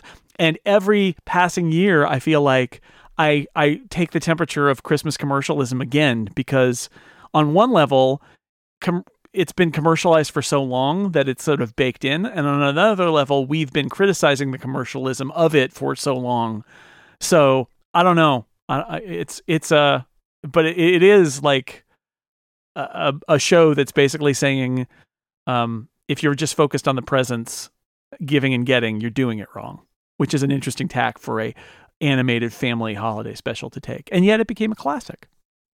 I have another question that I think might be a unique thing of the time. Aluminium Christmas trees? What's that all about? Those were the predecessor to our fake trees of today. Oh, okay. Huh. So it's like a little metal tree with little metal branches and stuff, and it's like a little fake tree. That's what that is. Because that's like a very prevalent thing in the tree part of the special. Mm-hmm. Is like that they should get an aluminium one, and I didn't really understand what that it's meant. A fake. You know? Get a fake tree. Yeah. I mean, I found it charming. I actually had more laugh out loud moments than I was expecting, because what was funny to me at most is the way that these kids treat each other. Right. Like, while sometimes it was shocking to me in a way that I didn't like, there are parts of it where, because they talk like adults, but it's children's voices, there are moments where the punchlines are very effective. Yeah, the real estate joke is, I think, pretty effective. That was my favorite. That was that elicited the biggest laugh from me. Real estate. I also like, there's a scene where Linus and Lucy are talking, and Linus is like, or no, it's not. It's Schroeder, right? It's the piano player. Mm-hmm. And he's like, I'm going to do Christmas music. I'm going to do Bach. Or I'm going to do Beethoven. No, he's obsessed with Beethoven. I'm going to do Beethoven. She's like, nah. How about Jingle Bells? Yeah. It's like, okay, I'm going to play Jingle Bells in a more classical style. And she's like, no, I mean Jingle Bells, you know? And he's like, oh, okay. And it's like, it is the portrait of an artist. And he plays it in just the worst possible way, right? It's very good. Yeah, and she's like, yeah, that's it. You got it now. And it's like, it's the portrait of an artist trying not to compromise and ending up in a horrendously compromised place, which I feel like is, again, part of the commentary about the show and about Christmas. But it's also a really funny interaction between those kids, where the one kid is super earnest and is like, Beethoven, I love Beethoven. I'm obsessed with Beethoven. And the other one's like, don't give me any Beethoven. Give me the tinkly tinkly. He's like, all right. It's great. It's great. Yeah, it's super cute, and it's short and fun and easy. Like, charming is a good word too. It's got some funny jokes in it, and it is just kind of charming. I feel like, and the music is beautiful, and the kids, and like Charlie Brown, you're rooting for him, that poor guy, and in the end, he gets a win. Yeah, which it's is like nice. I can see why people watch it every year, because it reminds me of like kind of like a Christmas album in that sense, right? Like, I don't know if people just listen to the music, but it's short and it's easy. You know, I could imagine people put it on when they're doing something, you know, like decorating the tree or whatever you put on Charlie Brown Christmas. Like, I can see how it's become the thing that it is, but it is also just interesting because, like, there are a million of these types of things, you know, like the special of this animated series or whatever. And it's just interesting to me that there seems to have been this real kind of like cultural like collective around this one. It's just intriguing to see how one thing can pull ahead like that.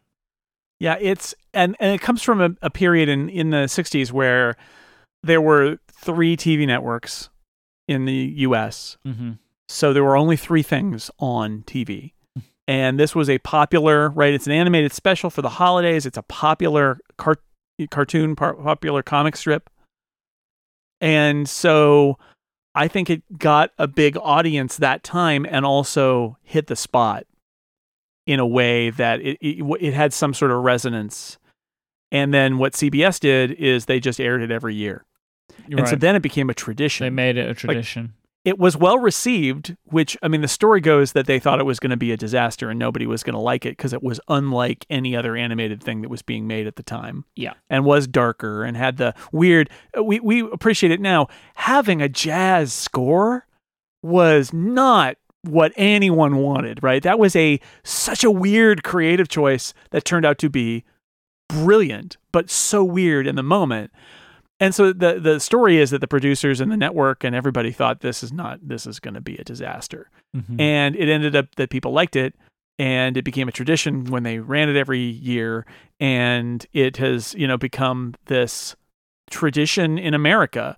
So I think some of it is good luck, and the ball started to roll, and it once in that era it was so easy to capture attention compared to now, and then once you've got it, like then it's then everybody has got that attention, and then it repeats every year at the holidays, and it's like snowballs. It just gets more and more and more, and becomes this thing that, as a kid, it was just Charlie Brown was on, and the Charlie Brown special, and there were a million others that tried to get into that territory, but this is the one I think that really stood out as the definitive holiday special that everybody watched every year as a tradition. Yeah, we have, like every family, we have our things that we watch. And I can imagine this one becoming one of them, because it was fun and easy, and it's now very available. And you can laugh at Charlie Brown's sadness and like, oh, Charlie Brown, come on! And then he gets to succeed in the end with his Christmas tree, and everybody dances, and they do the Snoopy dance, which people who haven't seen the special might not understand, but now you've seen it. So that was a Charlie Brown Christmas, and this was the Upgrade Holiday Special. We would like to wish you all a very happy holidays, however you're celebrating. It's definitely a standout year, this one. It's going to be one that's memorable, and I hope that you're all able to celebrate it in the way that feels best for you. I would like to thank our sponsors for this episode, Squarespace, Sanebox, Smile, and Pingdom. Thank you so much. I'd also like to thank our members, the Upgradians who support us directly in our Upgrade Plus bonus content for today's episode. We're going to be talking about The Mandalorian, because I have now watched it all, and I really want to talk to Jason about it. Ooh. If you would like to hear that discussion and you are not currently supporting the show, go to getupgradeplus.com and you can sign up, and you'll be able to get that bonus content, an upgrade with also no ads in the episodes as well. And we thank everybody that does that. We'll be back next time, where we're going to be participating in the 7th Annual Upgradies Awards. Make sure that you get your nominations in by going to upgradies.vote. Voting closes on December 23rd. If you want to find Jason online, he is at jsnell, JSNELL, and at sixcolors.com.